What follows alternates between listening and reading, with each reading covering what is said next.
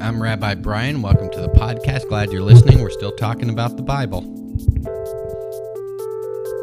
All right, last time we looked at what does it mean to assume that the Bible isn't true. This week we're going to wholeheartedly go into the opposite assumption. What are the ramifications of believing that the Bible is true, that it is the Word of God as written? Now, if it is written exactly as the Word of God, fantastic. Everything that's in it can help us to learn about God.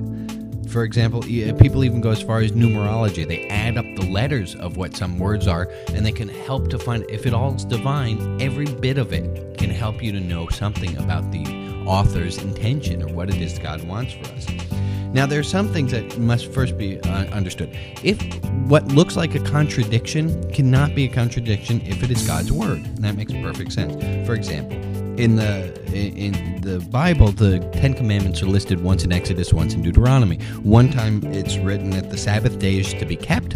One time it's written that the Sabbath day is to be remembered. As so long as this document has no mistakes in it, it's not that a scribe one time wrote one instead of the other. It's that kept and remembered are there for a reason. And what is the reason? Jewish tradition can tell us that it's that we should keep remembering how important it is to keep the Sabbath day. And how about redundancies, tautologies, things that are repeated? For example, God tells Abram, who becomes Abraham later, leave your country, leave your people, leave your father's household. It's all there for a reason, so it's not redundant. Each word there is there for a reason. For example, if you're called to follow God, you're told to leave everything from the global country through the communal people to the personal family. And then there's another thing. And the assumption we're working under, that every word of the Bible is there for a reason, what do you do with laws that are no longer to be followed? For example, kill your disobedient children. In Christian explanation, and I will tell you, most Christians, and a lot of Christians don't even know this is the explanation, how they can not follow the laws written in what they call the Old Testament, is that this is what Jesus came to. Jesus came to free people from the burden of the laws. On the Jewish side, some legal footwork is needed. So, if the child's a minor under the age of bar bat mitzvah, its mother or father are responsible for his or her actions, and the child shouldn't be punished.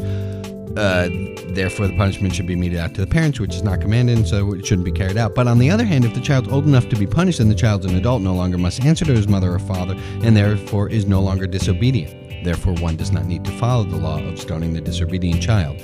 Similar things for an eye or tooth for a tooth. No one person's eye is the exact same size as another person's eye. No person's tooth is the exact same. So obviously the biblical words, while it says that, don't mean that. That's some legal fancy footwork. Lots of love.